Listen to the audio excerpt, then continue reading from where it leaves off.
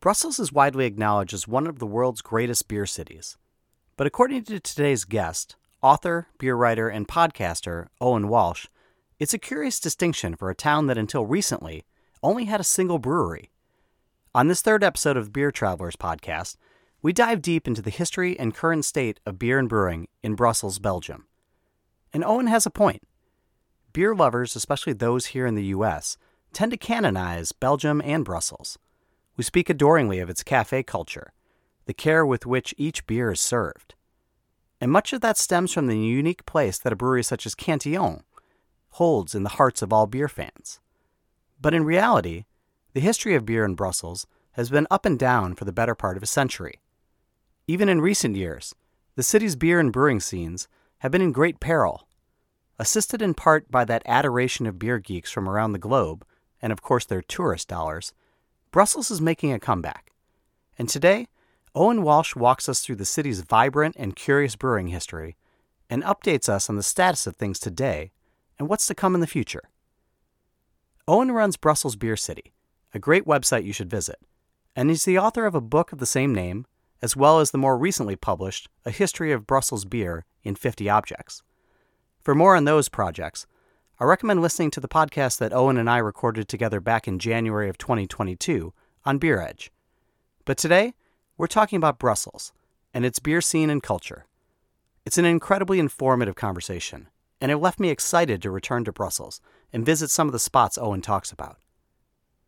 Stay tuned at the end of the episode for one of my personal favorite suggestions for Brussels, another great place for a nightcap or to escape the crowds of the Grand Place and the tourist dens. In this episode of Beer Travelers, we discover Brussels, from its robust days of brewing to its humbler yet growing modern times. We try to capture all the city has to offer in this episode. But first, a quick word from our sponsors. Why take a vacation when you can beercation instead? Explore the world one pint at a time and join Pub Culture Beercations for one of our upcoming group tours, like Going Dutch, Beer in the Netherlands, with award-winning Dutch beer and travel writer Tim Skelton. As the author of Beer in the Netherlands and Around Amsterdam in 80 Beers, join Tim April 29th through May 11th, 2023 for 11 beery nights as he explores the sights, history, culture, and beer of this often overlooked beercation destination. Visit pubculturebeercations.com for more information. All About Beer is back, and we're asking for your support to help provide the independent beer media this rich and colorful industry deserves. Visit our website, allaboutbeer.com, where we're frequently posting new content. And please consider throwing us a few bucks at patreon.com/allaboutbeer. We have low-cost memberships for individuals and small and large companies alike. Every dollar goes to help produce new articles and podcasts. So let's begin our journey to Brussels, Belgium, with Eoghan Walsh.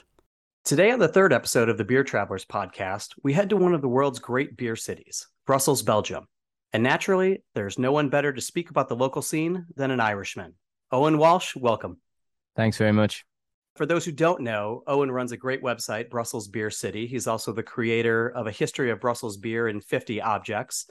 For more on those particular endeavors, I recommend listening to a podcast that Eoghan and I recorded earlier this year on our other podcast, Beer Edge.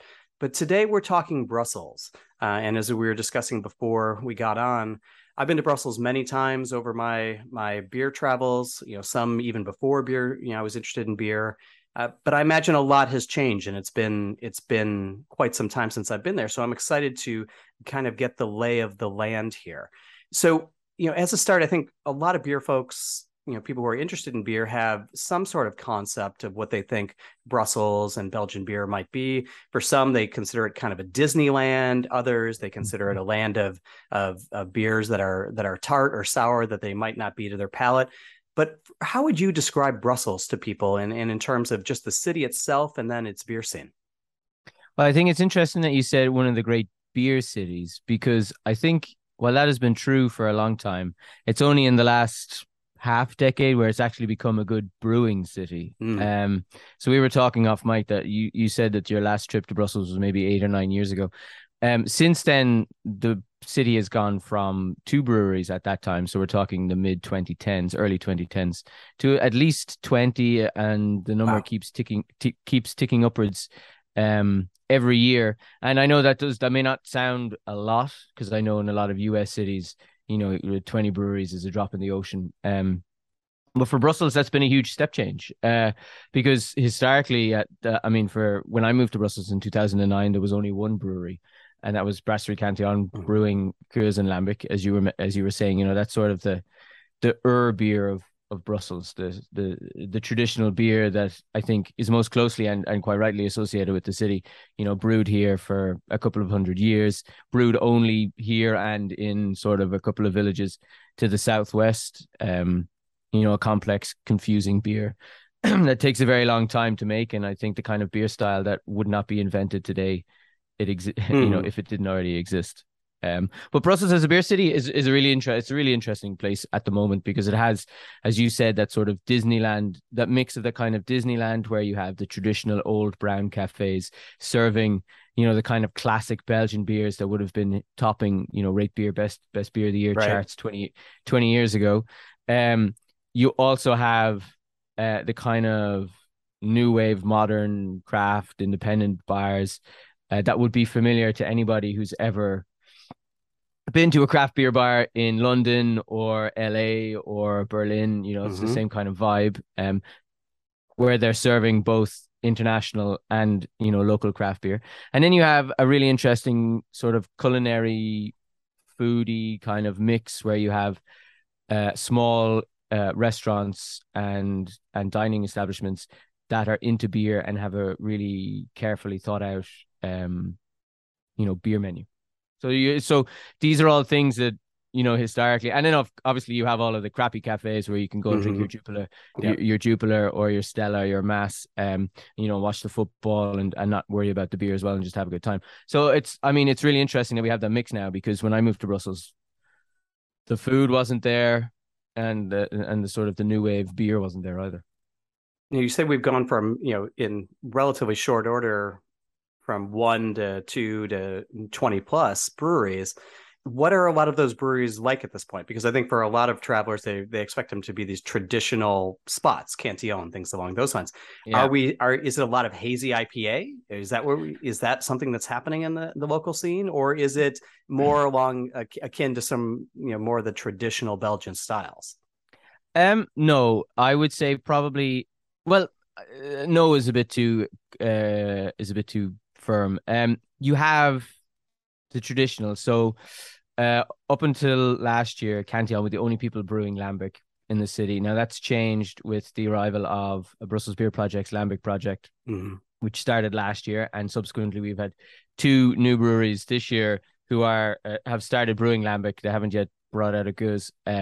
So that's one thing. You kind of have to look at it from a historical perspective. So Cantillon came along, nobody was doing that, nobody tried to do that because it's too hard and too expensive. In 2010, Brasserie de la Seine opened in an old factory in the west of the city, and that sort of set the template of what a modern Brussels brewery is like. So obviously famous for beers like Zinnebeer and Taras Bulba. I know is quite popular over in the States. Light, bitter, refreshing beers with a serious bitter edge, using continental noble hops, and drinkability being sort of the prime trademark of those kinds of beers.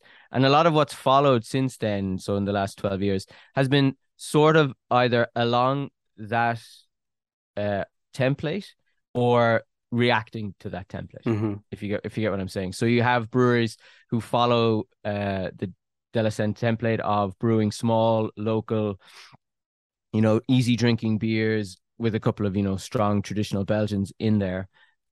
Breweries like Unstummelings, and several others. And then you have the more self-consciously craft independent breweries, people like Brussels Beer Project or La Source, which is a sort of a brew pub just around the corner from me, who are definitely exploring that sort of US influence. The US influence is strong, so you do have hazy IPAs, plenty of breweries brewing hazy IPAs. But what's more sort of influential, or has been in Brussels, is less so the US scene, partly because it's far away, and also because the beers, when they arrive here, I think that's the story old as time. they're not the same kinds of beer Right. that you would be drinking fresh. The scene that's most influential is the London scene and kind of English brewing more generally. Interesting. Yeah. Now, in terms of, just to take a bit of a step back, I know that in your work you've done a lot of writing about this. What is sort of the history of brewing and beer in Brussels? And was it always just that Cantillon was the only game in town, or was it at some point a larger scene that, in like many cities and states around the United States, eventually faded out, only to be reborn during craft beer? How far do we want to go back? No, I mean, if we go back 100 years, because that's probably the most interest. Well, 120 years, I say, turn of the 19th, from the 1800s into the 1900s, you'd have had about 100 breweries in the city. So Wow. you have to imagine, yeah, you'd imagine Brussels at that time. Well, 100 is, let's say, an a sort of ambitious figure, but you have to imagine Brussels at that time would have been. It was the capital of Belgium. It was the economic heart of Belgium. It was also the industrial heart of Belgium. So it had a large working class industrial population living right in the center of the city. And a big part of that industry was brewing. So you did have the traditional lambic brewers who were brewing large scale lambic, and taking up, I think it's something like a quarter of all the warehouse space in Brussels was put aside Oh, wow. for aging beer. But you also had at that time the arrival of these huge beer factories, industrial breweries for the first time brewing German style, so Bavarian beer on the one hand, so Bocks and Bavieres and lagers and that thing. And then on the other hand, you had breweries who were doing English styles, so pale ales, stouts, and Scotch in particular. Scotch ales in particular were hugely popular. So they kind of, that was sort of the scene at the time. You had this huge mix of different beers. It was a cornucopia of different styles. World War One came along, kind of sloughed through a good chunk of that. In between World War One and World War Two, there was another sort of bloom, and at one point, Brussels had one of the largest brew houses in Europe at that time in the 1930s.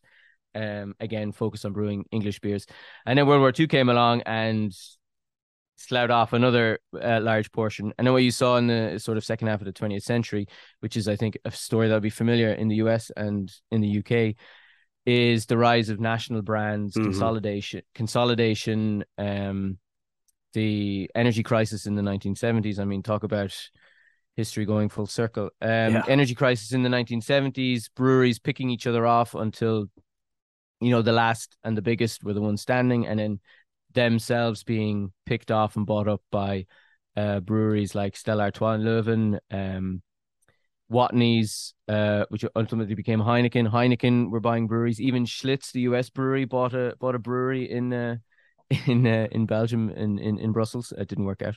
And then by the 1980s, so 1988, the last major non-lambic producing brewery closed in Brussels. You had two breweries. One of them was Cantillon, and the other one was Bellevue, which is industrial lambic, so sweetened, artificial, pasteurized. And the story goes, like, I can't remember which lambic brewer told me this, but Bellevue, they bought out basically all the competition. They didn't buy out Cantillon because at that time there was nothing really to buy out. Cantillon survived because in the 1970s, Jean-Pierre Vanois, who's the father of the current owner, or the current person who runs it, he turned the brewery into a living museum. Right. And in the 70s and the 80s, they used the income from the museum to keep the brewery going. And then by the 90s, Japanese and Italian drinkers particularly had discovered lambic, and then Americans discovered it. And then, that long pilgrimage from all over the world to Anderlecht in Brussels began, and the Coors and lambic tradition went from being in terminal decline to survival to state to equilibrium to growth, and we're in a growth phase at the moment. So that's sort of a very short précis of, let's say, the last 120 years. And it's also why, like, basically Brussels brewing started from a blank canvas in 2009, 2010. I think that's sort of a fascinating way to put it. And thank you for that, because I knew some of that, but actually, frankly, I didn't know a majority of it. It's kind of, the blank canvas is a really interesting way to put it. I've obviously done that pilgrimage myself to Cantillon, several times, including during some of their open house brew days Yeah. over, where I would run into Tommy Arthur or folks from Russian River, or the same people from across the United States doing the same sort of travel that I did, coming to what I would have considered to be kind of that traditional source, and kind of this place, almost this house of worship for those of us Yep. in the States who are looking for some sort of history and tradition that we lacked ourselves. How has it been for the local beer scene?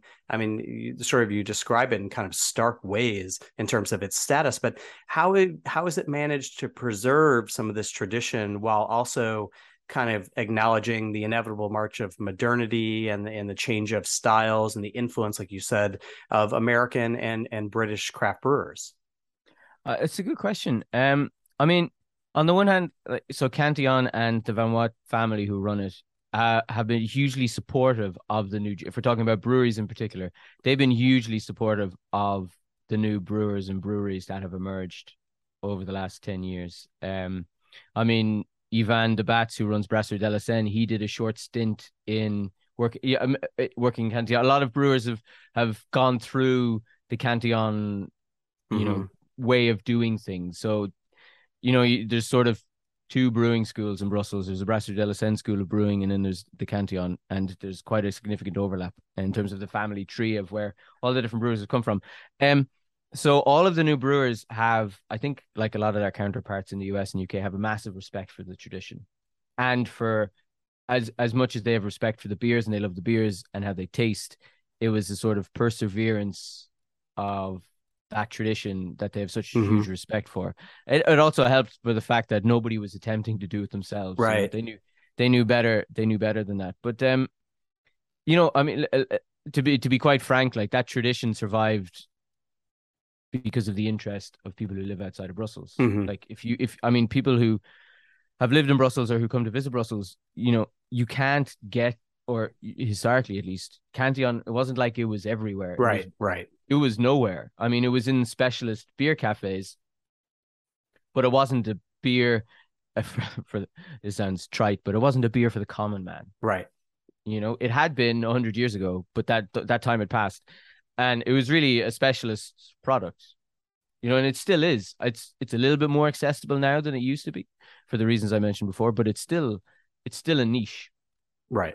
And I think what the contemporary generation of brewers have been successful at is brewing more mainstream beers and working their arses off, tap by tap, pub by pub, getting those beers either on the bottle list, which is a little bit easier, or even on taps, which is incredibly difficult in Brussels because most of the cafes, like in all of Belgium, they're owned by one of the big brewers, and the landlords.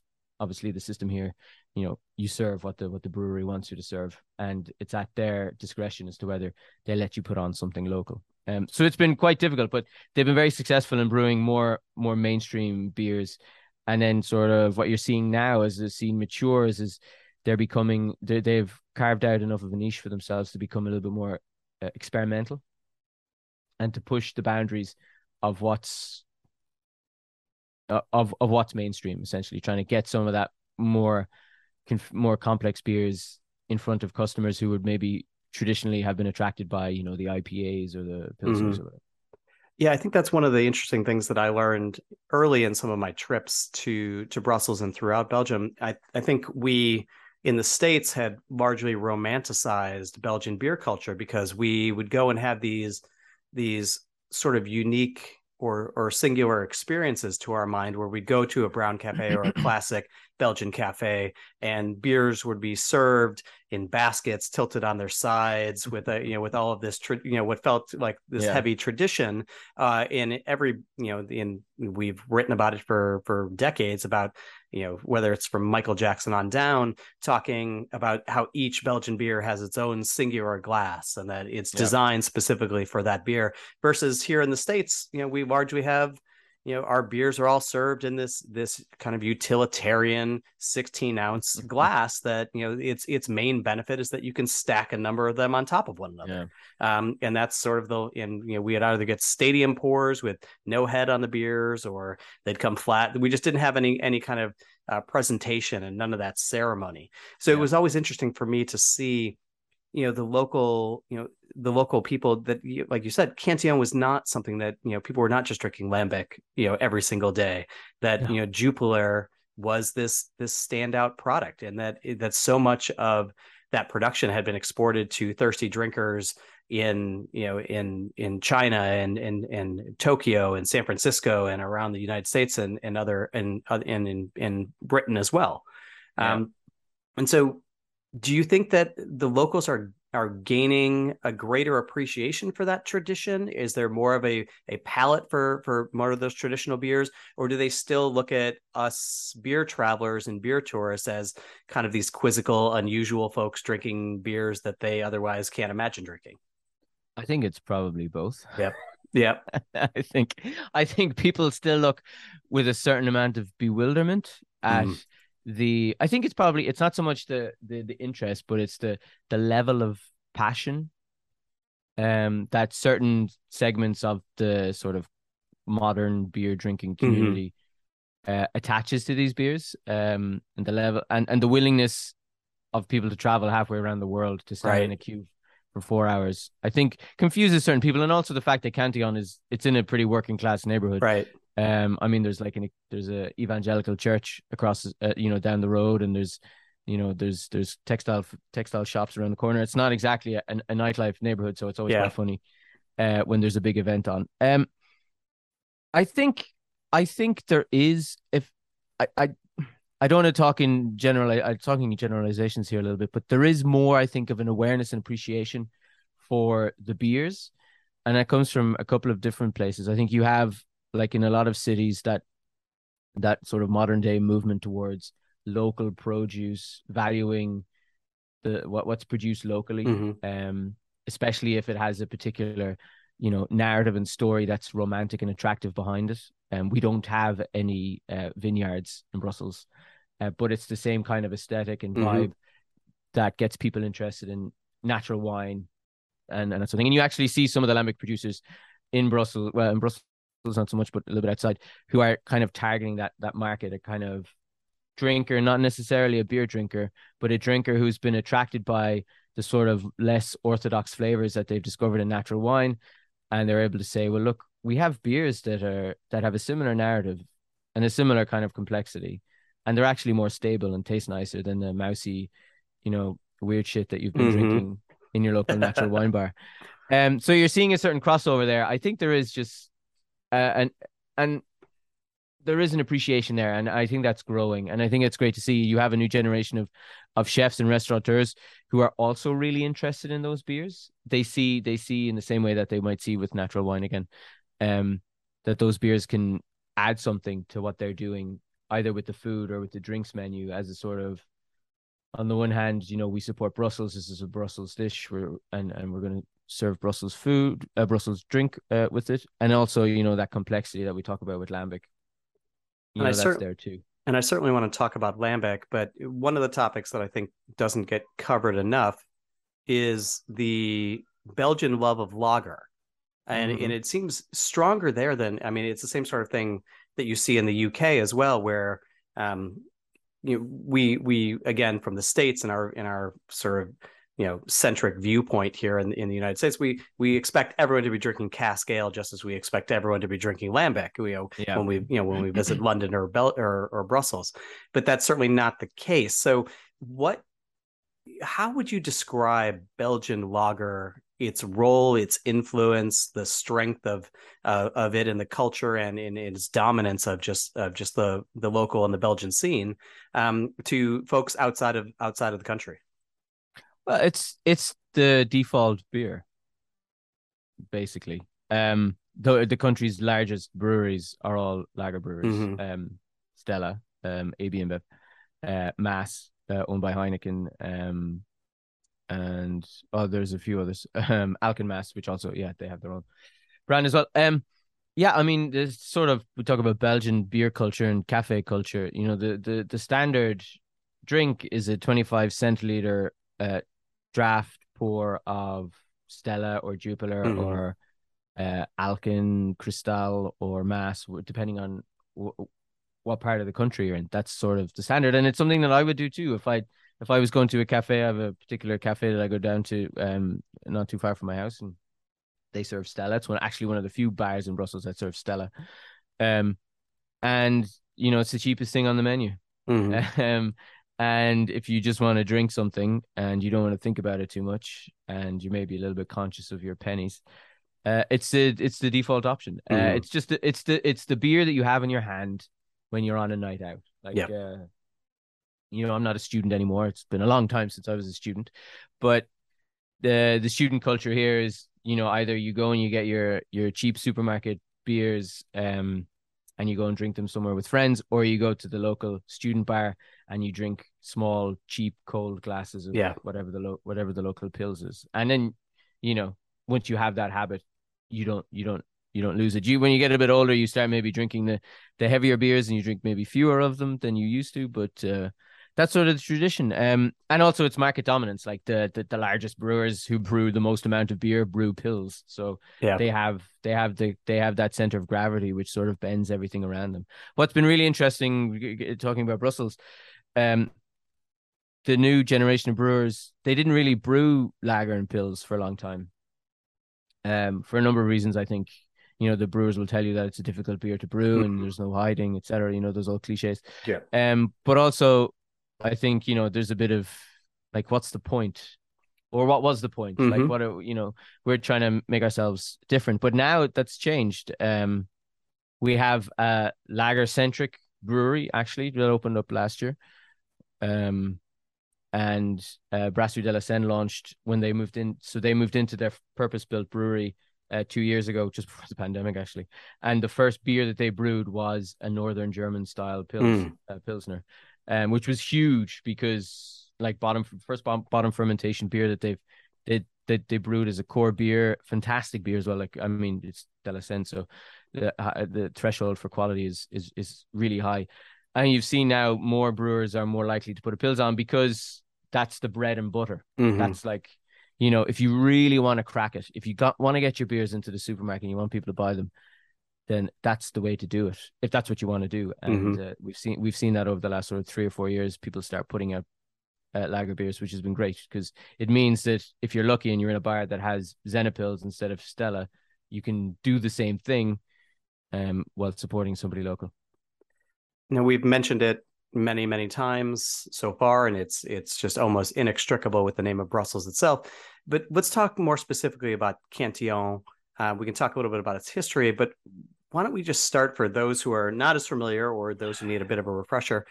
What is lambic and how is it made? And I'm sure that this is a question that could raise ire or start arguments, but just sort of you gave a great couple of minutes on the history of brewing in Brussels. I will ask you to do the same on for just lambic. Okay, I'm better at the history than I am about the technical details. That's what some of my book is about history than it is about making beer. So lambic is basically a spontaneously fermented wheat beer brewed in Brussels, traditionally brewed in Brussels in the Sena Valley, which is the river that Brussels was founded on. Um, and it is brewed with a complicated mash schedule, which takes several hours. It's called in Dutch the slime method, the slime method. Uh, and it's all about getting, you know, complex sugars together. It's cooled overnight in a cool ship at the top of the Cantillon have their cool ship on the top of the brewery. A cool ship essentially is just a very big copper vat, Hmm. a big bath for the beer. It's cooled overnight there, and once it's cooled down overnight, it's put into wooden barrels in the brewery to age for anywhere from 6 months and a year up to 3 years. So lambic is the base beer, and then from lambic, you produce traditionally you would produce gueuze, oude gueuze, old gueuze, which is what Cantillon would produce, even though they don't call it that. Is a mixture of 1, 2, and 3 year old lambics. The reason for that is, um, the 3 year old lambic will give character, a depth of flavor, complexity of fermentation. The 1-year-old will give sugars and freshness and brightness, and then the 2-year sort of marries it together. Lambic fermentation. The myth around lambic is that it's all about the air. Mm-hmm. So the beer cools down overnight in the air, and you can only in one sense it's true because the brewing season is from October to April, thereabouts. Mm-hmm. Normally speaking, the ambient temperature can only be between sort of -8 and +8 degrees Celsius. Any warmer than that, and you get inoculation with unwanted microbes. Any cooler than that, and nothing happens. So it's a winter beer brewed over the winter, and then aged through the summer and into the next season. Now the myth being that it's why they say this beer used to only be made here was because there was a very special microbiome in Brussels. And we all read these books and articles and thought amazing things, and then we all stopped by Cantillon, and I know where tell us where the story is going. If you've ever been to Brussels, you know that the air quality is not fantastic.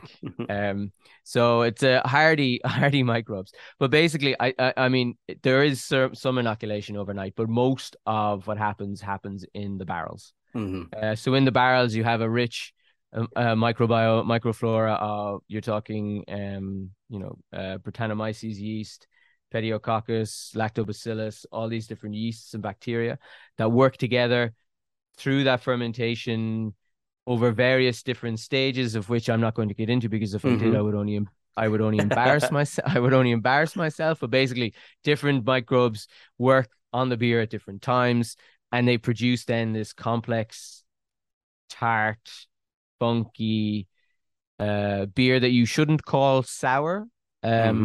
Because people get upset when you say lambic is a sour beer. It is a beer with a certain amount of acidity. And then what you get at the end when you blend them. So lambic in and of itself is a flat beer, and young lambic actually, which you can buy sometimes at Cantillon, is usually served bag in a box.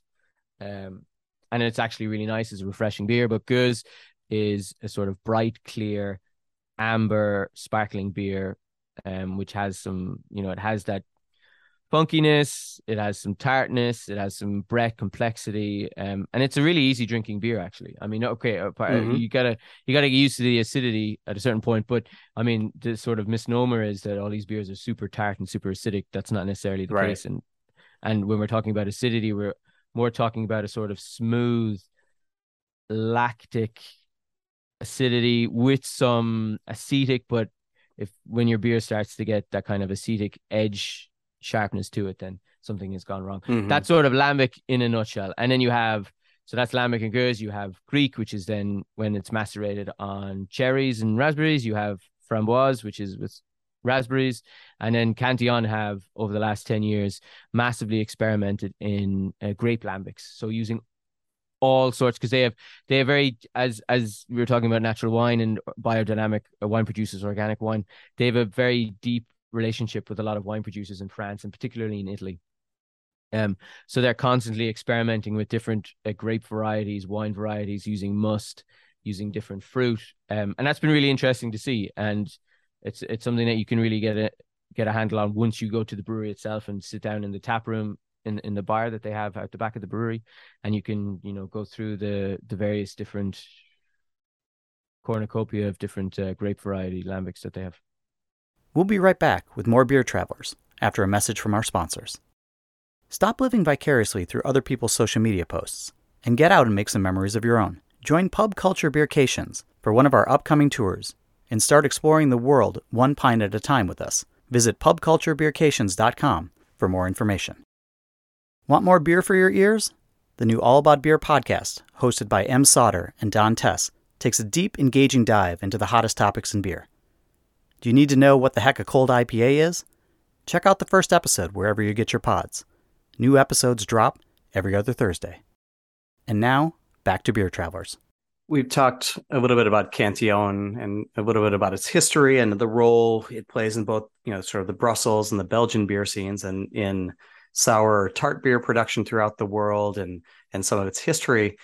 How would you just character? I mean, if you were to try to explain Cantillon's relationship to the city of Brussels and its beer scene, how do you start to describe that to somebody who maybe isn't familiar with it? I think they're sort of sui generis, you know. They have been they've been hugely influential, but they have no direct descendants, if that Hmm. makes sense. Yeah.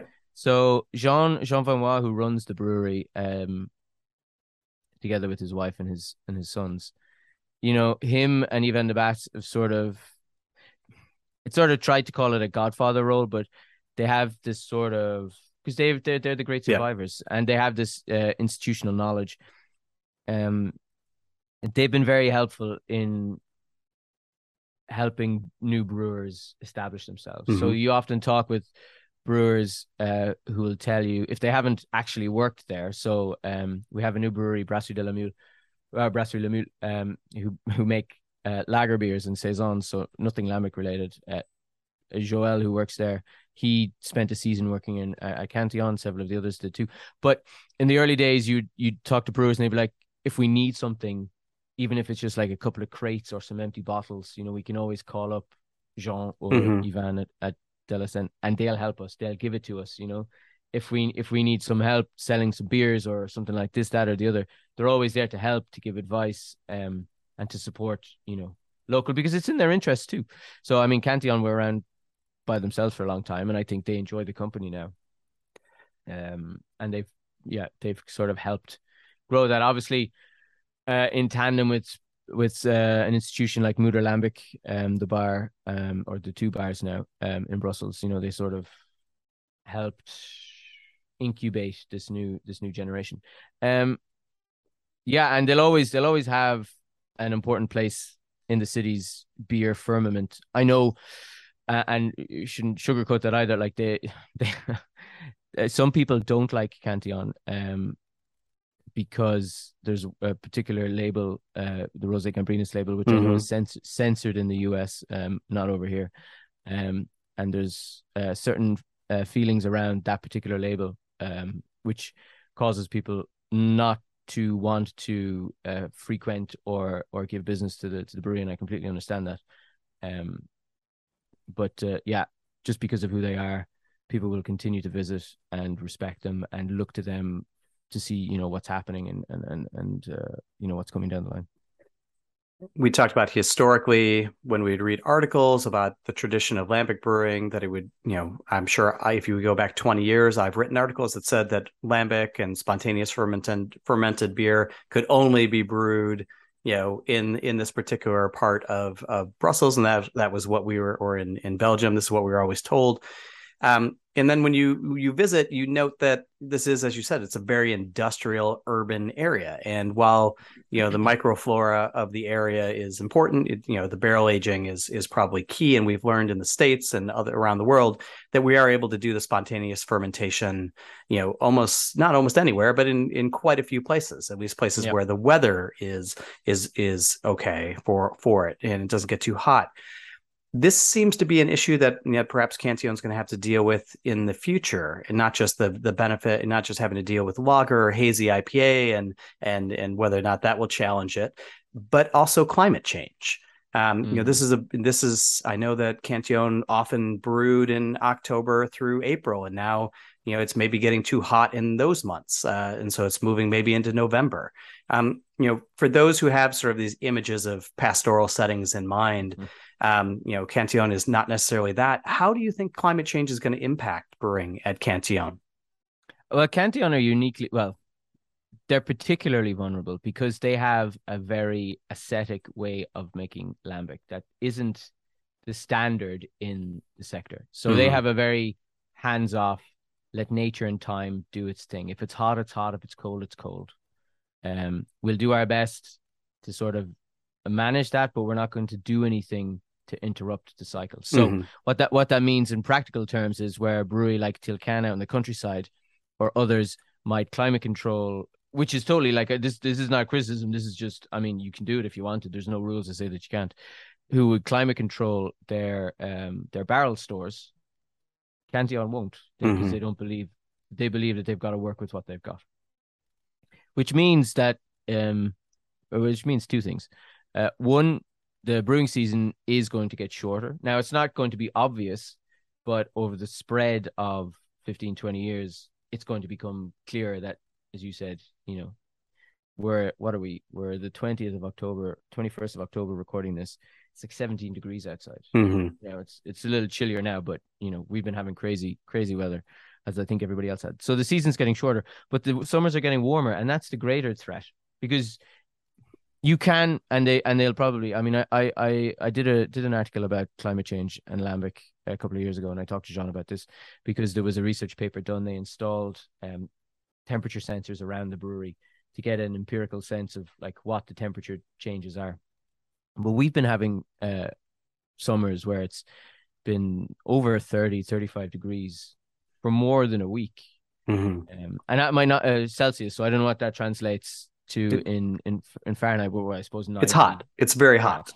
it's hot. And then basically that kills the lambic, Yep. because again, it goes back to that temperature. The warmer the temperature is, the more likely the beer is going to be inoculated with undesirable Hmm. microbes.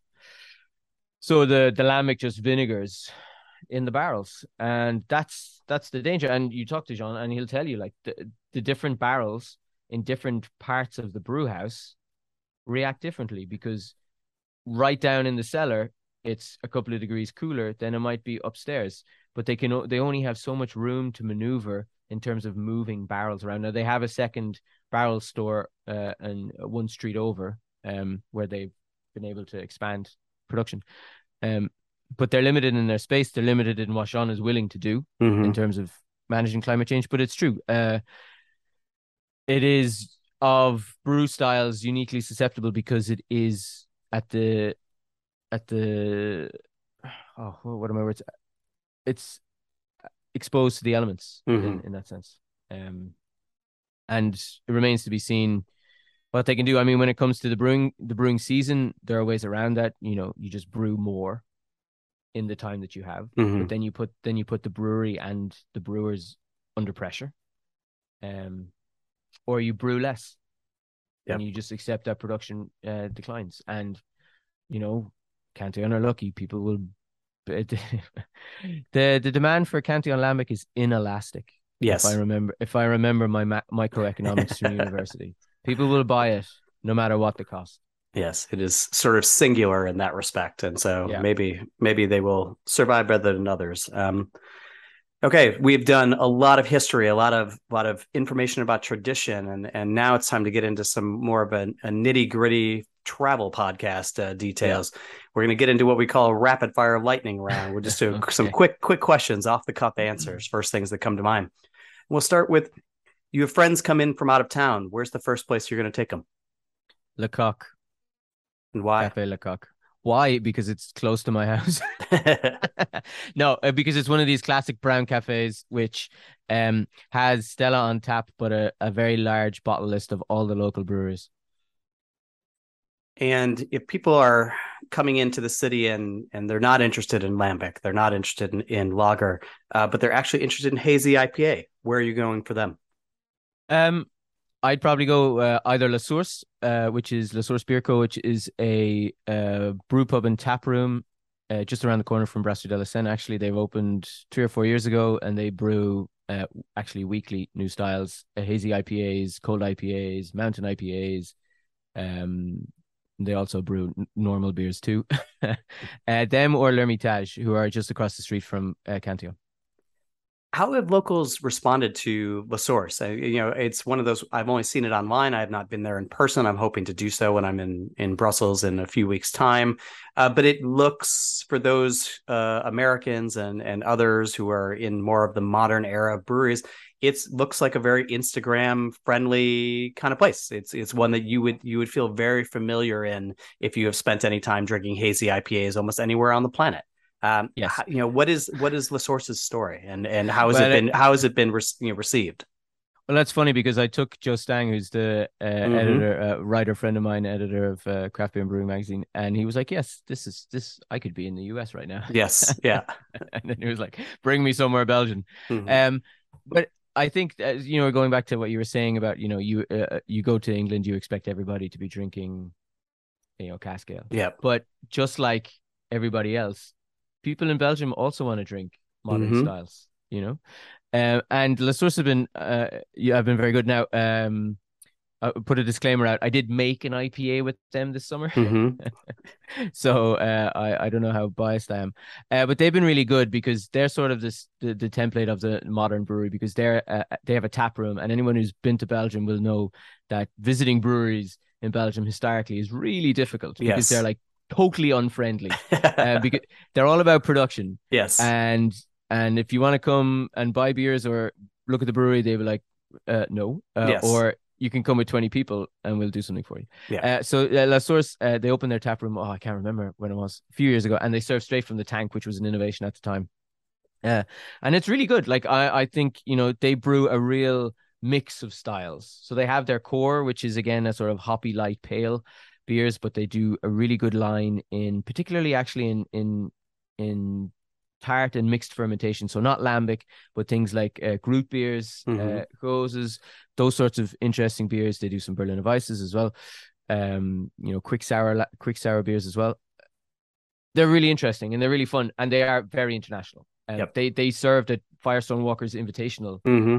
this summer, which frankly blew the minds of several people in the beer scene here because they are so small. Like we're talking about breweries that are very small. Yeah. Like we're not talking about big breweries here. Cantillon and Brussels Beer Project, Delacen and Brussels Beer Project accepted. But our source are really fun. They do some really nice beers. They rarely produce a dud beer, which is I think Mm-hmm. which is important for a new brewery establishing themselves, and they've got a good purchase on the market here. You're talking about small breweries and also ones that you name check there. Tell me about L'Hermitage. L'Hermitage, so they're three guys, art school graduates. The brewery is in an old cigarette factory around the corner from Cantillon, and they actually have a bottle shop directly across the street from Cantillon, Mm-hmm. which is a beer and natural wine shop, which give you a sense of where their Yep. interest lies. So they again started off with one beer, Lantern, which is a sort of a pale ale, American pale ale. Modern hops, West Coast hops, that sort of thing. And they've since branched out into funkier experiments. They did a beer actually with Jean Valmont from Cantillon. He did a sort of a side project, Hmm. an off-brand a beer. They've made lambic beer blends with Cantillon. They do a lot of wine blends. So working with wineries in France, they've produced some sort of grape ales, I suppose is what you call them, or wine beer hybrids. They make IPAs too. They make hazy IPAs, not as many as they used to. And they're really interesting, yeah, because they've taken that Cantillon sort of experimentation with wine one step further and also into beers that aren't traditionally, lambics. I'm not sure if the list for this next lightning round question will be long, but you've talked, after you've had your friend at Lecoq and had the Stella there, where else are you going for lager beer? Lager beer. Well, nowadays there's only one place to go for lager beer, which is Brasserie La Mule. It's a long way from Lecoq, so you'd want to get in your Uber or your taxi, Mm-hmm. or get on your bike. Actually, is probably what I should say. And that is a brewery set up in the Schaerbeek neighborhood, so that's to the sort of west, north, northwest, northeast of Brussels. And they opened last year. And their first beer out of the gate was a Hefeweizen, which was since been followed up by a Helles, a Kölsch, a Vienna Lager, which I brewed with them, which is excellent, by the way. Still on tap. And they did a Dunkelweizen. They've got some Rauch. I don't know if they're doing Rauch beer actually, but they've got Schwarzbier in the fermentation tanks. Really, and they had an Oktoberfest actually party last 2 weeks ago. So that is the real place to go if you wanna taste sort of locally brewed lager. There's also Brasserie de la Seine's tap room across the canal then, where you can get some 500 milliliter pints of Zenopils. And what is one can't miss historic bar? I like a la Becasse. Mm. So that is actually it's just around the corner. So if you're in Brussels and you're on the Grand Place, it's just down the hill, across from a church, down a dark alleyway, which used to be a road that would take you to a graveyard. The graveyard of the church, which is still there. Graveyard since long since disappeared. And it's this wood paneled bar where the waiters and the bar staff wear grey smocks, and they serve lambic by the jug. Now, it's not the best lambic, but that's not really the point. You can get a jug that goes, I think, from like 200 milliliters up to 4 or 6 liters. And it's lambic doux, so it's sweetened soft lambic. Not good, so it's unblended. And it's just as an experience, it's a lot of fun. There's also then, I'd say probably choice number 2, just down the road. I'm a man of habit, so I usually stick to the same places. There's a place called Tone, which is a puppet theater. A folk puppet theater. They have the theater is in the cellar, or not in the cellar, in the attic, and on the ground floor they have a cafe and a staminet. That's what we call it in Brussels. And it's full of these marionette puppets, traditional Brussels marionette puppets, and it's protected in terms of architectural heritage. And they've got good beer on the menu too. You're gonna get some De La Seine there, but you'll also get the old reliables, Orval and the Trappists. Yeah, Tone is usually at the end of the show. I give sort of one of my sort of secret suggestions or one that we haven't covered. That was going to be it. So thanks a lot for that, Owen. It's a really I make you work harder, Yes, it's a really fantastic place. Just down that long alley. It's just so creepy and weird inside with the puppets. But just fantastic. It's a great place. And it's just off the beaten track. It's not off the beaten track at all. But there are 2 other laneway cafes on the same street, which are always much busier and much more geared towards tourism. This place has, in the best of Belgian traditions, weird opening hours. There's a cat running around, and the bar is secondary to. I mean, the bar is the moneymaker for the theater, but the theater is the main event, and you can get a beer and then you can go upstairs and watch the puppet show. What would you say is a one can't miss beer bar? That's a good question. Can I? You can have a runner up as well. I should have done my. I like. Can I say a cheese? There's a cheese bar which also serves beer,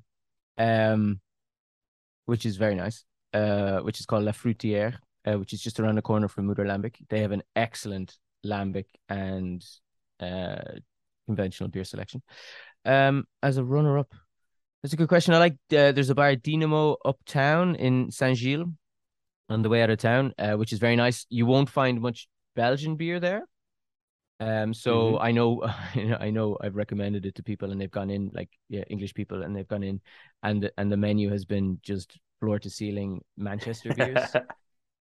which is great for us because then we get to taste some really lovely beers. There's Hist, which is in the center of town, which is relatively new. It's a tough one. I'm a man of, like I said, I'm a creature of a habit. Booze and Blues is a good bar actually, which has De La Seine on tap and then has a good selection of other sort of contemporary beers. I know there will be people.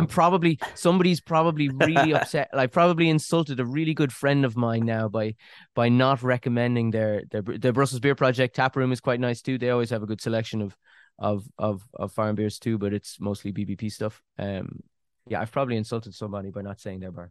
I know that there will be people listening to this podcast who will, have heard the name, but will expect at least, 20 seconds on it. So give me 20 seconds on Moeder, or however long, on Moeder Lambic and its role in the city. Yeah, I'm probably doing them down, but it's very far away from my house, Moeder Lambic Original. So Moeder Lambic, long story short, was taken over in 2006. It's been a bar that's been around since the 80s, always known for its beer. In 2006, it was taken over by Jean Hummler and some colleagues, and they basically totally renovated the place, renewed it, focused on independent beer. That was their thing. Independent beer, nothing industrial, as local as possible. Interesting, exciting beers. They would have had Cantillon Creek on a hand pull. They expanded in 2009 to Moeder Lambic Fontenas, which is in the center of Brussels, just around the corner from the Grand Place. Similarly, focused on local beer, but also Italian, German, French, a lot of American beer as well. Very good cellar. And along with Cantillon and De La Seine, even though they don't serve De La Seine anymore because there's a feud, um, were sort of the three main instigators of the Brussels beer revival. And I, as you mentioned them, and we have name checked Devon de Bats and talked about De La Seine. Another 30 seconds on De La Seine. Yeah, I mean the OG of the OGs. What can I Mm-hmm. say? I'm totally biased of them. So this year they celebrated the 20th year of the first brew of Zinnebeer, which was brewed in 2002 in the basement of a squat in central Brussels. Eventually, they opened. They founded the brewery in 2003 with Bernard Lebuc as the brewer and Eoghan as a sort of brewing consultant. And then in 2006, they started De La Seine proper, brewing in breweries like Duranca, who we known for their Mm-hmm. XX bitter, Thirier in France, known for their saisons. And then in 2009, they opened a brewery themselves or 2009, 2010, they opened the brewery in Molenbeek, which is in the west of Brussels, famous for their, bitter relative at that time, bitter beers using old world hops, focused on pale drinkable beers, but also great beers like Jean de Bois, which is their triple, which is sort of a more assertively bitter triple, Stouterick, which is their dry Irish stout, which is fantastic. And then in 2020 they opened, which was by then the first purpose-built brewery in Brussels since probably the interwar period, at Turin Taxi, which is a big complex, a former train yard on the canal, a fantastic new brewery, with actually probably the best tap room in the city. Yeah, maybe joint best. And yeah, just without De La Seine, we wouldn't probably be having this conversation. What is the best beer day trip from Brussels? Oh yeah, Pajottenland, the Zena Valley. Get the train and go and stop at take it down, and you can get off and you can stop in Bözingen and you can go to Den Herberg and drink their lambic. You can get back on, get off at Lot. You can walk to Driefonteinen to the Lambico Drome and you can drink their beers. Get back on the train, take the train further and get off in Lembeek on the other side of Halle, and you can go to Bone, who now have their own bar for the first time ever actually.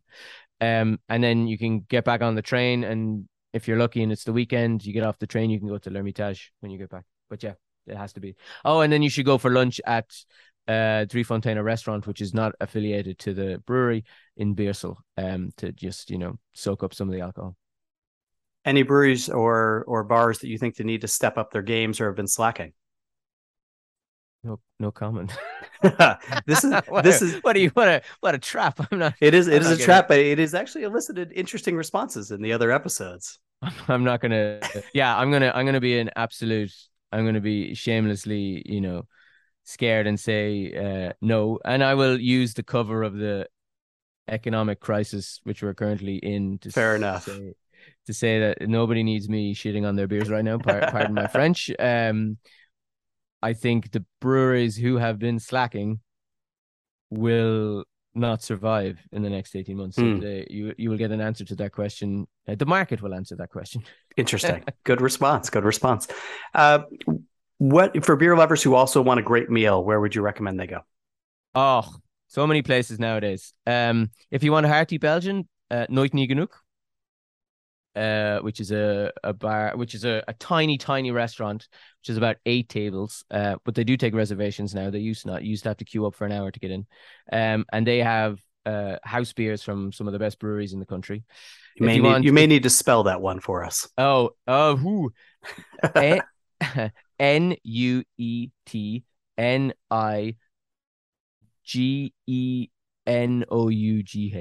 Okay. Nooit Niet Genoeg. That's close enough. We should be able to Google that one. Yeah.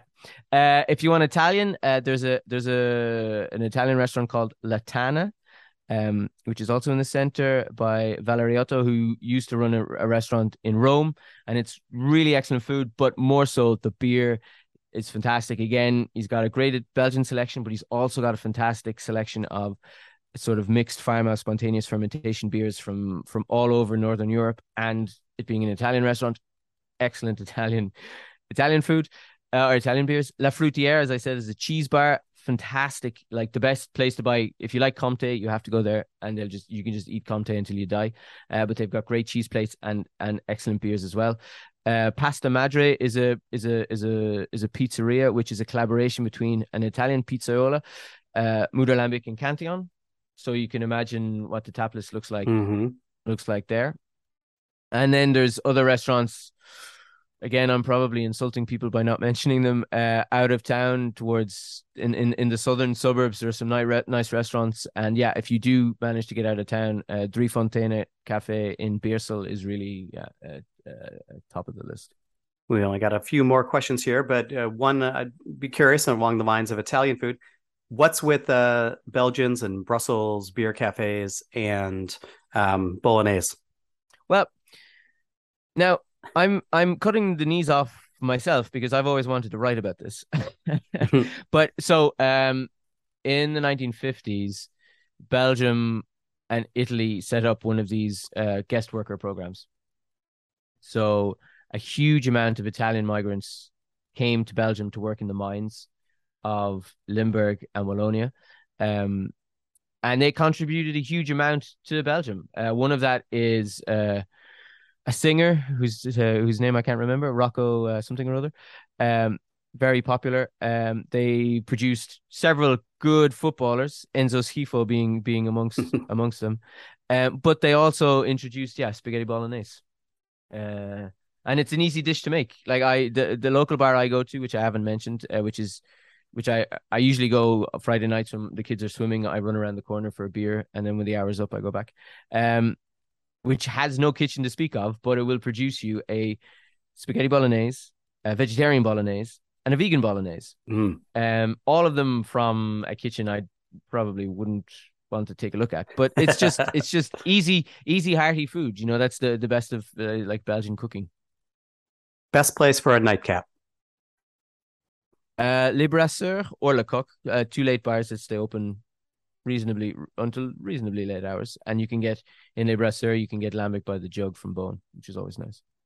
And what place deserves a second look? Something that may have been popular at one point, or things that have maybe fallen off of the beer geek radar. That's also a good question.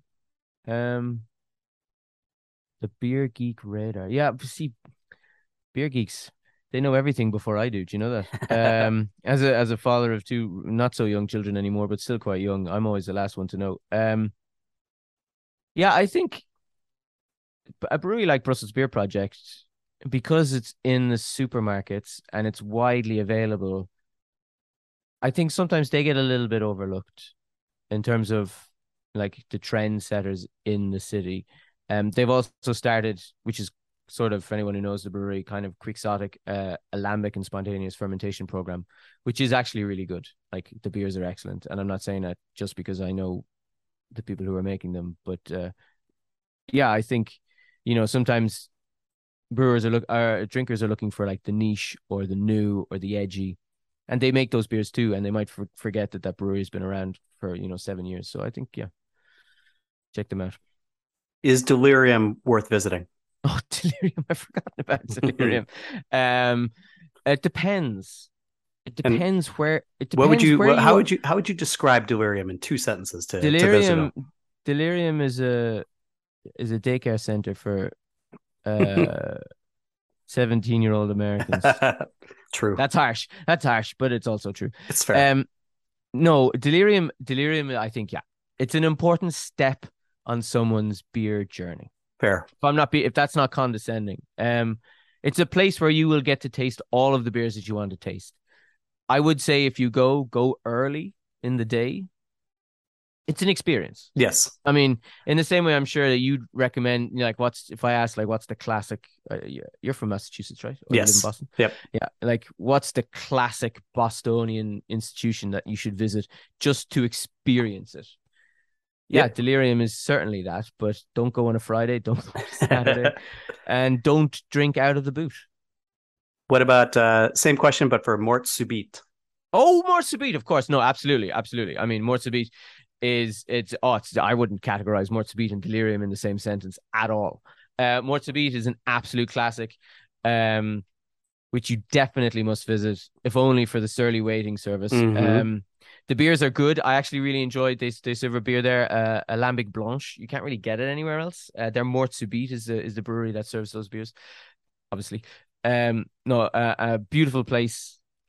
Massive omelets the size of your face. Good beers. Yeah, they have the standard beers as well. But no, Mort Subite, just for the fact that it exists, absolutely is definitely a must. There is one bar, which I would have recommended, but sadly RIP closed down in the summer, and they haven't gotten a new ownership. That was the Fleur en Papier Doré, which was like an old surrealist bar. But no, absolutely more to beat. And And it's just around the corner from the train station. So if you need a beer, don't go to the Brewdog across the street. Walk around the corner, go to Mortsbeat. a lot of Americans, a lot of folks visiting want to bring beer back. What's the store? What's the best place to go to fill up your backpack or your suitcase? Well, all the breweries sell beer now direct, so you can go to them. But it'd be remiss if I didn't mention the place where my sort of beer journey began as a sort of annoying craft beer nerd, which was Malta Tax, which is a short walk up the hill. Well, short is about 20 minutes up the hill from L'Hermitage and Cantillon. And they have a great selection of the local beers, so Brussels beers, independent Belgian beers, so the best that you can think of, like De Ranke and Mina and all of the other classics. And they have a great lambic selection too. And Antoine is always there to give great advice. Owen, where can people find your work? Beercity.Brussels is probably the best place. I'm sort of trying not to be on social media quite as much, so you won't find me Instagramming very much and on Facebook. So the website is usually the best place to find me, and you can find out information about the articles that I've written, the books that I've published. You can go back into the podcast back catalog if you're really interested. But yeah, that's the best place. Owen Walsh, I want to thank you so much. It's always a pleasure to do these talks, and hopefully we'll be able to get to beer together here maybe in a couple weeks even. We'll see. It's been great to talk to you, Andy. Thanks a million. Thanks for listening to the Beer Travelers podcast. If you have a suggestion for a town we should visit next, please drop us a line at podcast@allaboutbeer.com. Please give our podcast a review wherever you listen. It really helps folks find out about us. And if you like the episode, tell a friend and post on your socials.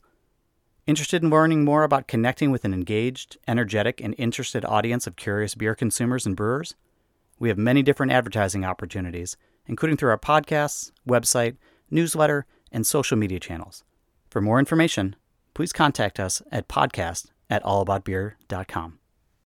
So my special pick for where to go in Brussels is a 2-minute walk from the beauty and touristic splendor that is the Grand Place.